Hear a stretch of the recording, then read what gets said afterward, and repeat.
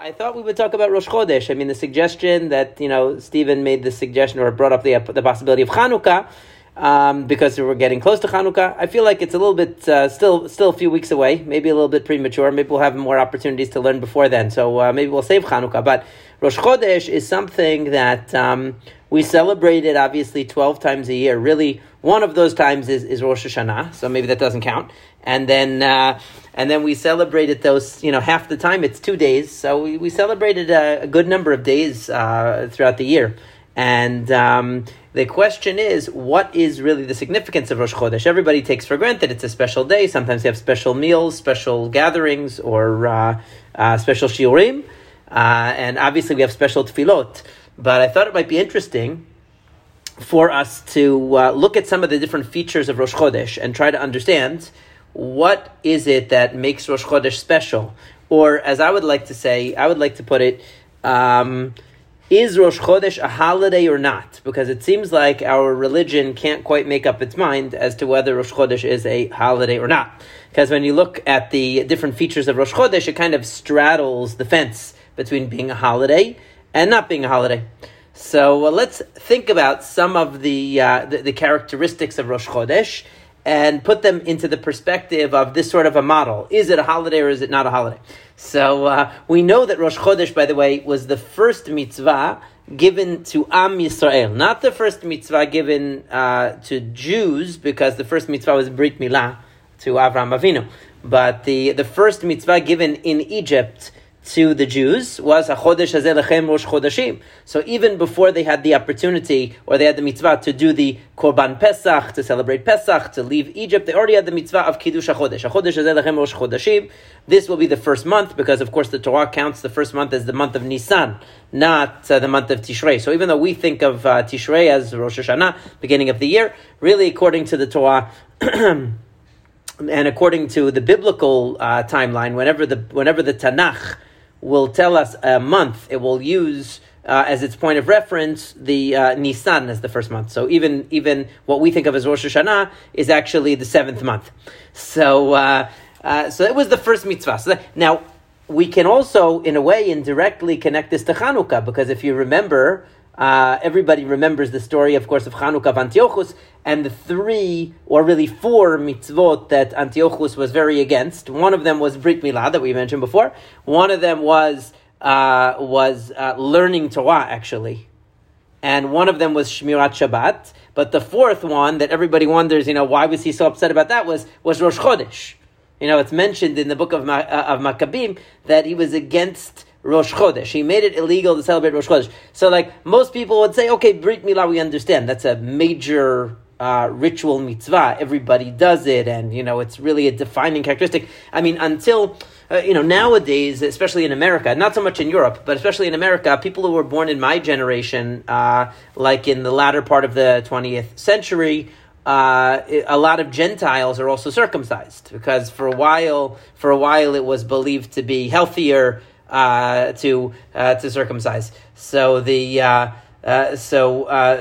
believed it for various reasons. They thought it was healthier to do a Brit Milah. So a lot of people in my generation, even if they're not Jewish, they have a Brit Milah. But for centuries, and definitely in the times of Antiochus, Brit Milah was something that really distinguished a Jew from a non-Jew. And if you would go to the locker room, so to speak, you would be, they would have a bathhouse or whatever, would be very discernible if a person was Jewish. We understand that why Brit Milah would be controversial if Antiochus wants everybody to be the same and everybody to accept the Syrian Greek culture, so then he's going to be against Brit Milah. Shabbat is something that, one day a week Jews don't work, and they are separate from everybody else, and again, it's a very distinguishing practice. Talmud Torah, of course, is the lifeblood of everything. You learn Torah. That's how we imbibe our culture and knowledge and understanding of Judaism is going to be what distinguishes us, our perspective. Instead of learning, one of the things that totalitarian governments do is they try to control what people can learn. They try to control the ideas that people are exposed to.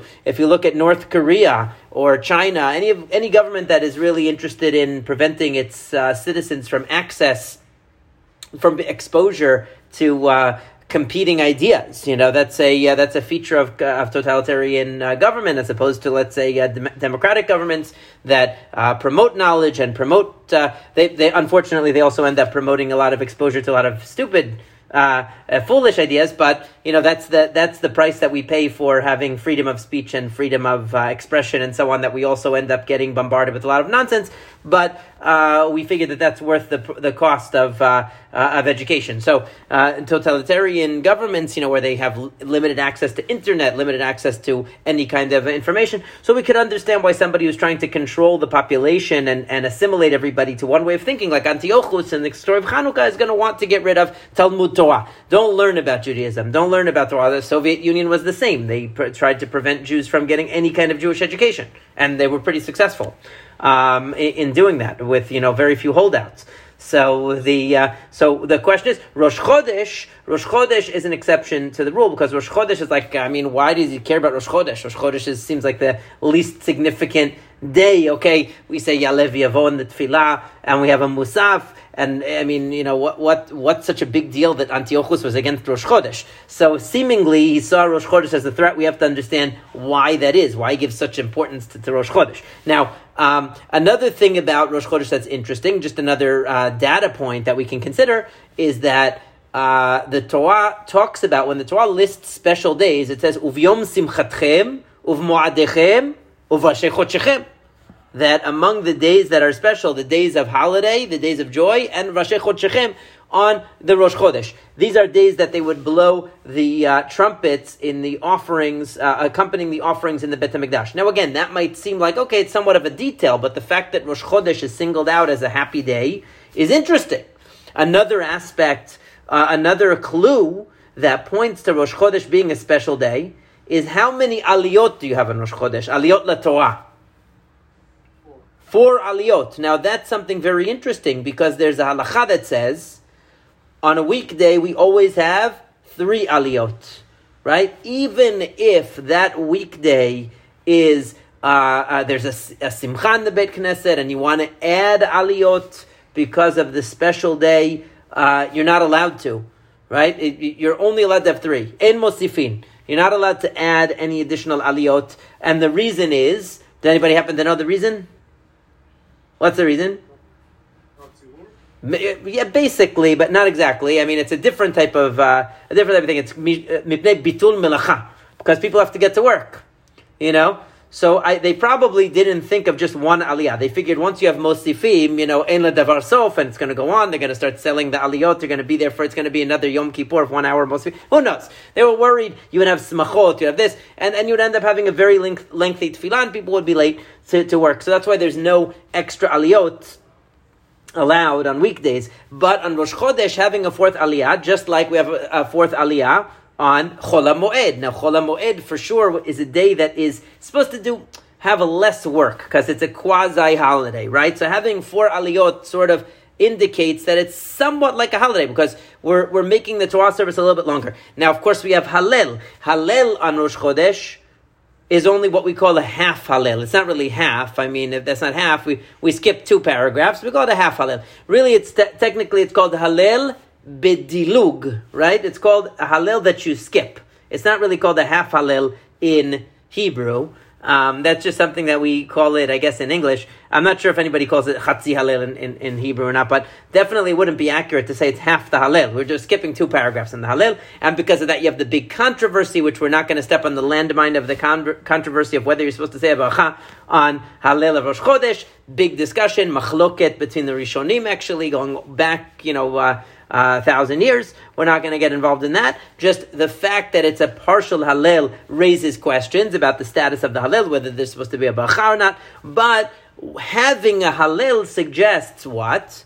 That it's some kind of a holiday, because you don't just say a Hallel on any random day that, you think it's a special day, so you decide to say Hallel, just introducing Hallel, you don't do that for no reason. You have a Brit Milah in the Beit Knesset and decide to say Hallel. You have a Chatan comes, you say Hallel. We don't have that. Hallel means that it's a holiday. So the fact that you have Hallel, even if it's a somewhat diminished Hallel, we're saying less than a full Hallel, but it still seems like a type of a holiday, right? So you would agree. So and for sure, even if without getting into the discussion of saying the bracha or not, the only other time where we say a partial Hallel actually is on Chol HaMoed Pesach. That's the only other time. Chol HaMoed Pesach and Rosh Chodesh. That's it. Okay? So these are all indications that it's like a holiday. Another obvious indication that Rosh Chodesh seems like a holiday is you have a Musaf. Even Chanukah doesn't have its own Musaf. Even Purim doesn't have its own Musaf. But Rosh Chodesh has a Musaf. Now, why does it have a Musaf? It has a Musaf because in the Korbanot of the day, in the Beit HaMikdash, just like on any holiday, there was an extra set of sacrifices actually brought on Rosh Chodesh, called the Korban Musaf.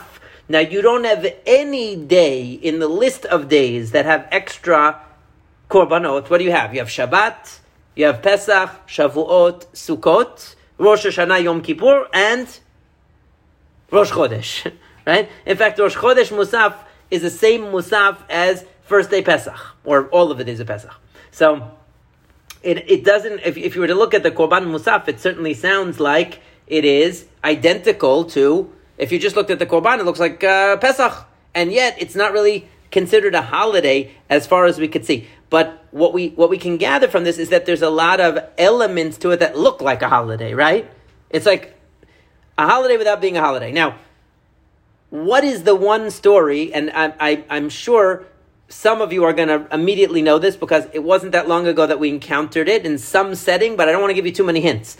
There is one case in the Tanakh where there is a reference to Rosh Chodesh being observed as a type of a holiday. Does anybody know what it is? In Tanakh, Nevi'im. In the Tanakh, yeah, in the Nevi'im, in the Navi. David and Shaul's feast. Right, they're having a banquet, right? They have a banquet, and this is the test.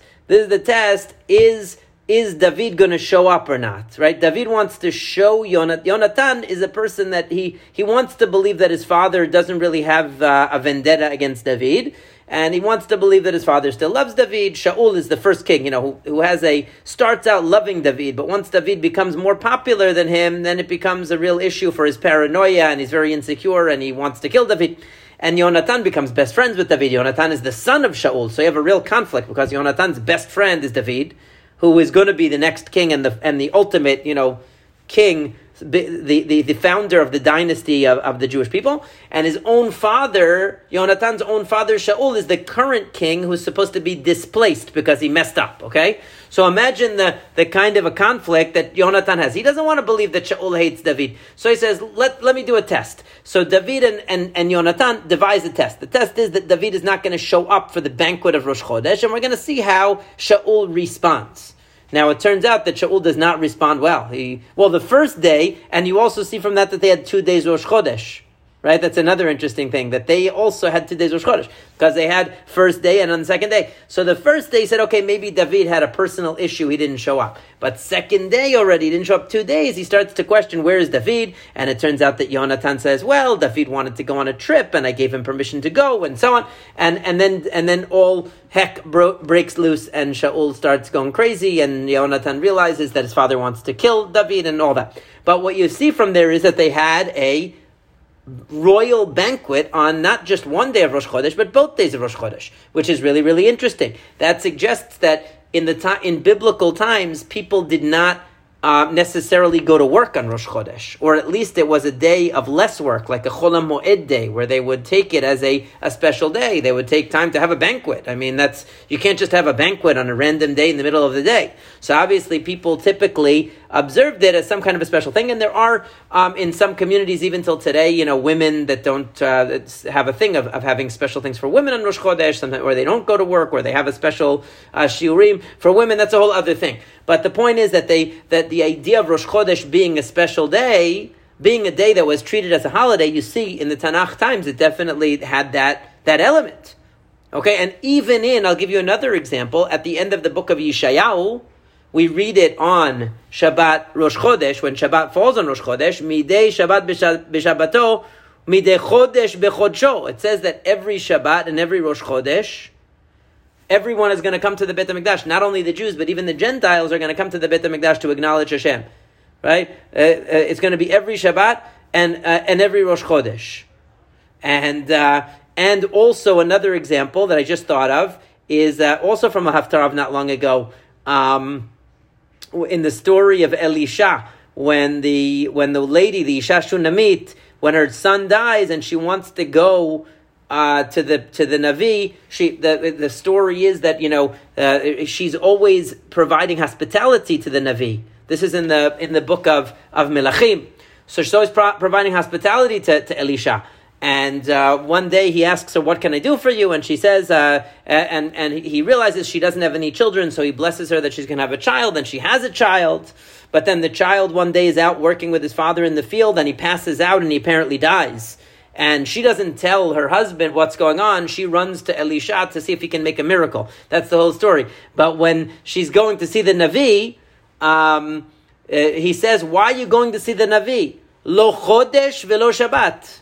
It's not Rosh Hodesh and it's not Shabbat. So apparently they had a custom of gathering around the Navi on Shabbat and Rosh Hodesh. These were days that people would come to the Navi. These were days that people had off, seemingly.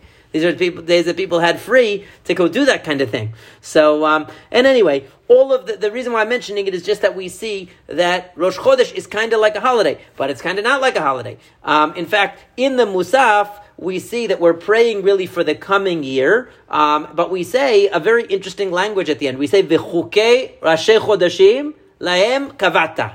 You gave us Rosh Chodesh, you gave us the laws of Rosh Chodesh. V'chukei Rashi Chodeshim lahem kavata. You established the laws of Kiddush HaChodesh, because Kiddush HaChodesh, we take for granted that you get your Chabad calendar every year, or wherever you get your calendar, whoever, or the Mashai calendar, whatever calendar you get for your times and your Chagim, and it's just done for you, It's done by an algorithm. It's done by, mathematical calculations that were established almost 2,000 years ago. So we don't even think about it. But in those days, they actually had Kiddush HaChodesh. It was very complicated. They decided on a month-by-month basis, based on testimony or based on astronomical calculation, when the Rosh Chodesh was going to be. And then in terms of the the leap years, which this is another leap year again, that's determined now by a formula. But in those days, it was done on a year-by-year, case-by-case basis. It was much more complicated, and the halachot of it are very complex. So this is what is emphasized, the idea that the Chukei Rashi Chodeshim, that Hashem gave the rules of Rosh Chodesh to us, that's what's significant. And I always thought that language was kind of a funny language. Why is that what we're focused on in the Musaf? That the Chukei Rashi Chodeshim, the rules of Rosh Chodesh, and the determination of Rosh Chodesh. So just to take a step back for a second and try to explain, what is this phenomenon of Rosh Chodesh? And obviously, and I didn't even mention this, but maybe the most obvious thing about Rosh Chodesh is that we say Ya'aleh V'yavo. We say Ya'aleh V'yavo in Rosh Chodesh, right? And Ya'aleh V'yavo is what we normally, the only day that's not a holiday that you say, not a full holiday that you say Ya'aleh V'yavo is Rosh Chodesh. And what is why is that, by the way? If you ever notice, this is a very interesting thing. The tefillot oftentimes are based on the Torah. They're based directly on the language of the Torah. So where do we get the idea that you should have Ya'aleh V'yavo for Rosh Chodesh? Because of the pasuk that I mentioned earlier. Uvyom simchatchem uvmoadechem uvrashi chodshechem. It lists on your happy days, your festival days, and your Rosh Chodesh, you should blow the chatzotrot. You should blow the trumpets. And it says it should be lezikaron lifnei Elohechem. It should be for you a remembrance before God. And what is the remembrance? Ya'aleh V'yavo. When we say Ya'aleh V'yavo, what are we saying? Zichronenu. What should come before Hashem? Our remembrance. Because it mentions in the Torah that on the holidays and on Rosh Chodesh, our remembrance should come before God. So that's Ya'aleh V'yavo. So now, just getting back quickly. So what is the reason why Rosh Chodesh is so valuable? What's so important about it? So one could argue that Rosh Chodesh, in a way, Rosh Chodesh is kind of about nature, right? It's obviously about the cycle of the moon. It's about nature. And what do we read on Rosh Chodesh? We read Barachi Nafshi. That's the Mizmor that we read. The Mizmor of Barachi Nafshi is very, very beautiful. It's kind of long, but it's very, very beautiful. Describes nature, and describes as part of nature human beings going out to work to do their thing, but as one footnote, on the beautiful unfolding and cyclical processes of nature. Just like nature blooms and develops, and a person goes out to work and comes back home at night, the sun rises, the sun sets, the moon comes, all of these things, the cyclical aspects of nature are mentioned in Baruch Nafshi. So Rosh Hodesh, if I were to ask you, Rosh Hodesh and Shabbat, what's really the difference? Well, what's the difference? Rosh Hodesh and Shabbat, yeah? What is the source that we do Baruch Nafshi on Rosh Hodesh? The actual source of that particular... Is that an ancient custom? It's ancient, yeah. I'm not exactly sure. It's probably from Masechet Sofrim, I assume. Most of those minhagim are from Masechet Sofrim. I would guess it's from Masechet Sofrim. I didn't double check, but I would guess. But it's definitely ancient. It wasn't read during the Korban Musaf. Like sometimes what we read is based on what they actually read in the Beit HaMikdash on that day. Usually the Shir Shel Yom is what they read in the Beit HaMikdash on that day. It wasn't read in the Beit HaMikdash on that day. But I think it's probably in Masechet Sofrim. But I could double check on. But it's definitely a tradition of all communities to do it. So what's really Rosh Chodesh? And you see that the Torah mentions Rosh Chodesh and Shabbat together, or the Tanakh does. In Yeshayahu it's mentioned.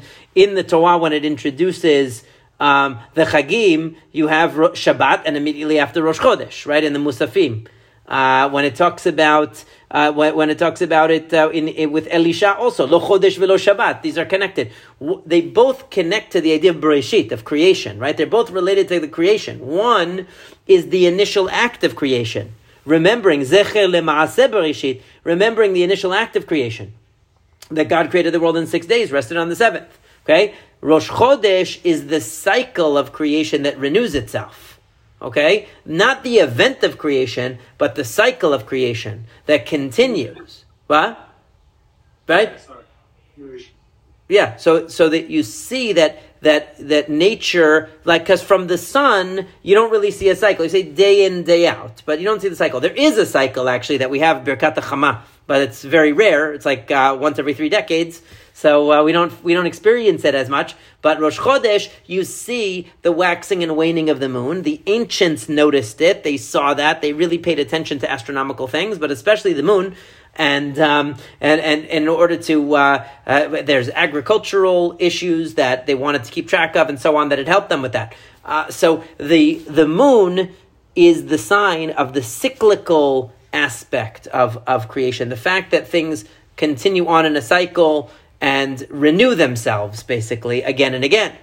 We see it in nature in the seasons, but in the Rosh Chodesh, we see it on a level that is more focused. Now, what is the reason why? What makes Rosh Chodesh different than Shabbat? Aside from the fact that Shabbat is about the event of creation and Rosh Chodesh is about the cycle of the constant self-renewal of creation. And by the way, that's what it mentions in Birkat HaLevana, because it says Birkat HaLevana. When we say Birkat HaLevana, we say that the Jewish people should renew themselves like the moon renews itself, right? The idea of the renewal, but Rosh Chodesh has another aspect, and this is V'chukei Rashi Chodeshim Lehem Kavata, that Hashem gave us the laws of Rosh Chodesh. Okay, what do we say? Mikadesh Yisrael V'Rashi Chodeshim. And it was the first mitzvah given to the Jewish people, because Rosh Chodesh shows the power of the human being to be involved in the mapping of time. Shabbat is fixed. Shabbat comes every 7th day, it doesn't matter what. It could be Tisha B'Av, it could be Yom Kippur. It doesn't matter what day it is, Shabbat is going to come on the 7th day. Right? So that never changes. Shabbat is Shabbat, it's fixed, it's independent. We say Mikadesh Shabbat because the Shabbat, the Kiddush of Shabbat comes from Hashem. We have nothing to do with it. No involvement in determining Shabbat. Rosh Chodesh, we take an active part in it. They would have witnesses come, the Beit Din would discuss it, they would evaluate the evidence, and they would decide the Rosh Chodesh. So they become partners with HaKadosh Baruch Hu in the creation. It's a sign that we are partners. Now, it's true that there are midrashim that say about Shabbat, that when we acknowledge Shabbat, we also are partners with Hashem in a certain way. We're involved in completing the creation in a certain way because we are joining with Hashem in reflecting on His act of creation on Shabbat. But this is more. This is action. This is not just reflection, but action. We're actually determining. There's a midrash that I think I've mentioned in the past, that it says that the Malachim asked Hashem, what day is Pesach? When is Yom Kippur? When is Pesach? And Hashem says, why are you asking me? Ask the Jews. They're the ones that decide. Mekadesh Yisrael vazimanim. The Beit Din is the one that decides. Not I don't decide. They tell me, so to speak. The Jewish people take an active role using the rules. And we know if you learn Masechet Rosh Hashanah, you learn the halachot of Kiddush HaChodesh, there's leeway that the Bet Din has to determine Rosh Chodesh. Sometimes even if what they decided about Rosh Chodesh contradicted what the actual astronomical facts were, in terms of when the moon appeared, it was okay. They could not accept the witnesses because they wanted to make it later. They wanted to bump it further. They had all kinds of different ways that they could trip up the witnesses and so on to make sure that the Kiddush HaChodesh was done. And we know that they fixed the calendar in such a way that certain holidays never fall out in certain days. How could it be that Yom Kippur never falls out on a Sunday and it never falls out on a Friday? Lo Adu Rosh, there are days that Rosh Hashanah can't fall out and so on. How did they do that? They did that because they have leeway in terms of fixing the calendar. They take an active role. We're not just passive. And that's part of what Rosh Chodesh is. So if you think about it that way, so now you come to the story of Yetziat Mitzrayim. And what is the first mitzvah that Hashem gives the Jewish people before they become an independent nation? You are going to be involved in your own calendar. You're going to have your own independent identity and calendar. That means that time belongs to you. Your time belongs to you. You're directing your use of time. You're going to map out your future. You're going to be an active agent in your destiny. You're not going to be passive. That's what Rosh Chodesh creates for us. It gives us a certain measure of power in that respect. Autonomy. It shows that we have a plan, that Hashem has given us a mission and a plan, and that we are active participants in making it happen. And part of the way we do that is by establishing and setting our months, our chagim, right? Because all the chagim are, of course, dependent upon what days of the month, when the Rosh Chodesh falls out. For example, Chanukah this month is determined by when the first day of Kislev was. If it were a day earlier, then Chanukah would also come out earlier, and so on. Right? If there isn't a leap year or there is a leap year, then when Pesach is going to be is a month different. Right? And in those years, the groups of Jews, like the Karaites or whatever, that they don't accept Torah Sheba'al Peh, they don't follow the rabbinic rules, so they end up celebrating the holidays on a totally different time than us. Because of that. So it is a measure of independence, autonomy. It means we are our own nation, and we have our own purpose, and we are involved actively in using our time, in defining our own units of time. And that's we're not just passive recipients of time, so to speak, passive victims of time, but we actually take an active role in and it's Kiddush HaChodesh. It's a sanctifying of the month. We don't say Kiddush Rosh Hodesh. Kiddush Rosh Hodesh would mean that we're sanctifying the day, which it is true. We say the Bet Din says Mekudash. They say that they declare it as, but it's called Kiddush HaChodesh. And when you say, really, you say to somebody, Chodesh Tov, the whole month should be good, right? So the idea is not just the day, the whole month. So the Kiddush is that we are taking an active part in sanctifying the month. We're deciding and defining how we're going to use our time. We're active participants in the creation of the giving of significance to time. That's the amazing thing about Rosh Chodesh. So with that idea, you could see now why the Jewish people, to become an autonomous nation, they have to have their own calendar, right? They have to have their own power of Kiddush HaChodesh, and how Antiochus, who's trying to make everybody fit into his conception of calendar and time and his plan and his agenda, and to basically have to sacrifice their autonomy to fit in with whatever system he has created for his people. He wouldn't want them to have Rosh Chodesh, because Rosh Chodesh implies we are a separate entity, we are a separate nation, we have our own sense of time, of the boundaries of time, and the use of time. And the interesting thing is that actually there's a Ramban in Parashat Bo that mentions that the Jewish people always measure their months by redemption, which is really, really interesting. So why do we measure Rosh Chodesh, the first month of the year? Our months in the Tanakh, until after the Babylonian exile, the months of the Jewish year did not have names. They just had numbers. So Rosh Chodesh, Chodesh HaRishon, first month, that's Nisan. Chodesh HaSheni, second month, Iyar. Chodesh HaShlishi, Sivan, we call it today. But in the times of Tanakh, they didn't have the names. So we're just the first month, second month, third month. What were they counting first month, second month, third month? To Yetziat Mitzrayim. to the Exodus. That's what we count from. We start counting first month from the Exodus. Okay? Our independence, our redemption is the beginning. The Ramban says, really remarkable observation. He says the same thing, by the way, with regard to the days of the week.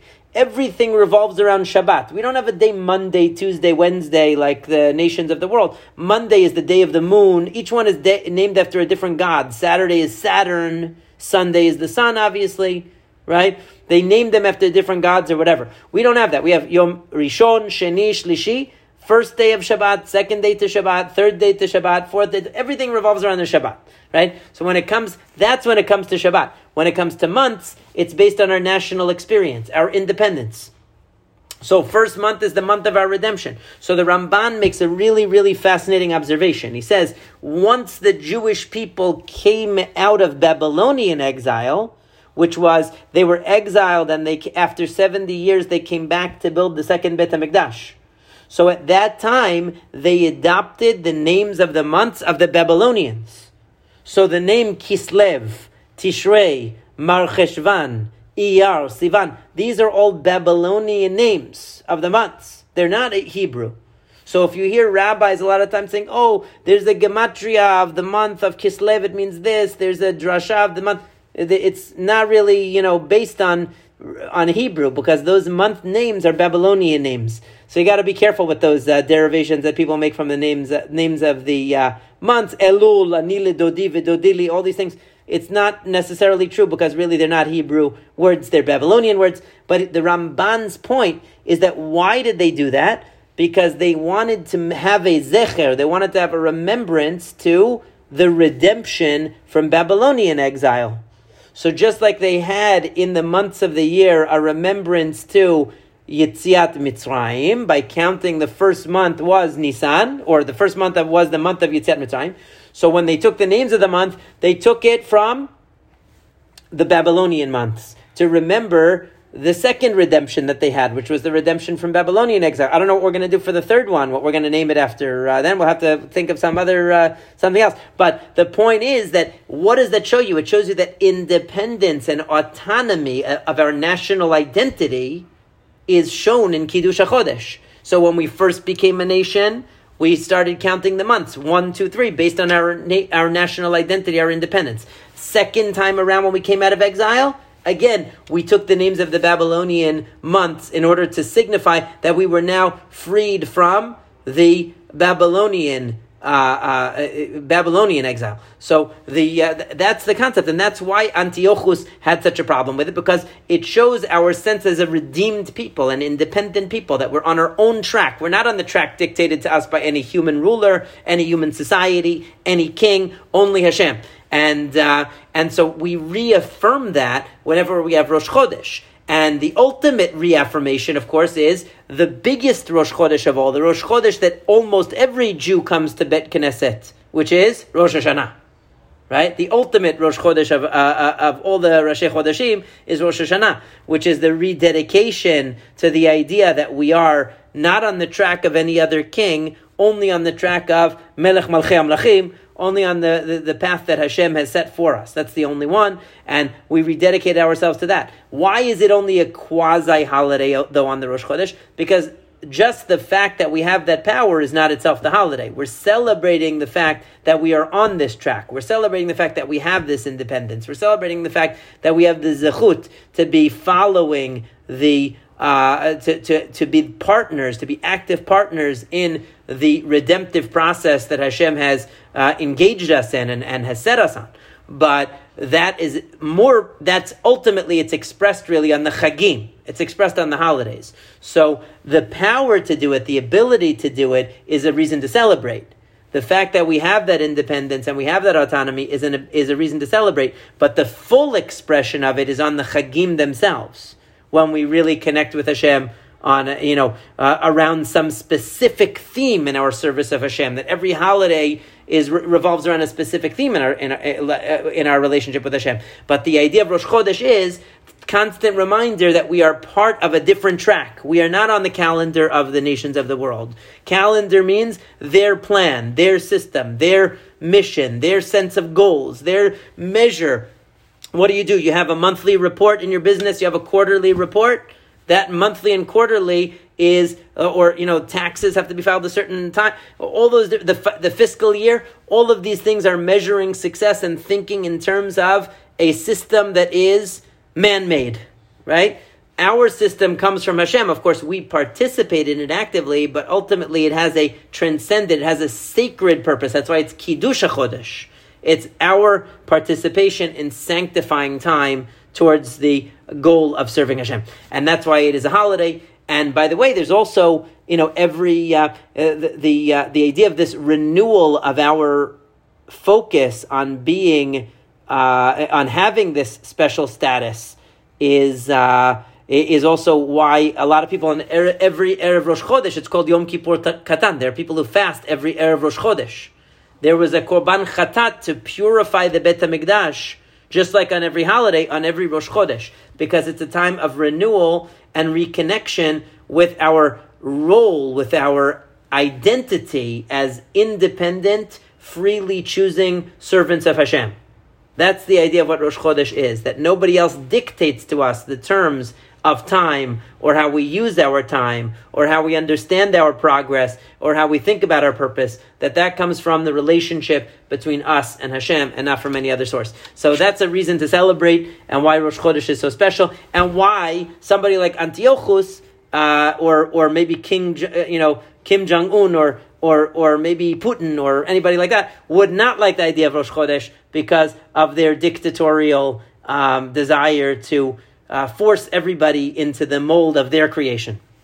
I hope that. Do you have any questions? Or I know you probably have a time schedule of mincha and things like that. But if there are any questions or any points anyone wanted to add, just a quick question. Well, the years is more complicated because in halacha we measure years actually on two different tracks. We measure years in months and we measure a solar year.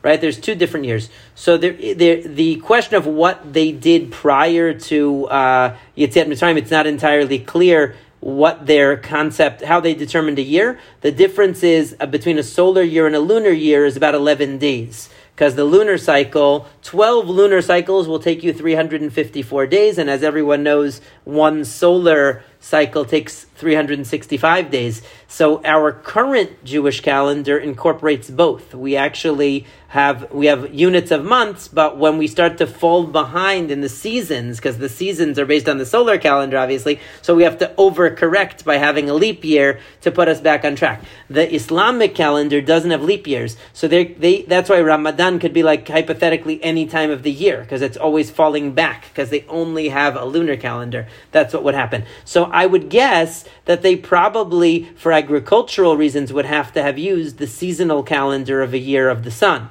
But it's not entirely clear how they worked out the balance between months and years prior to the giving of the system of halacha that we have now. We don't really necessarily. I don't know if we know.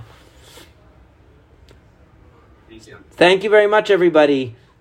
And Chodesh Tov, and hopefully I would love to do this another time. If we have the opportunity to do more shiuri, it would be great. Whenever we can fit it into the schedule. Absolutely. All right. I'm sure. Yeah. Can you send me some? No problem. I remember from when I was there.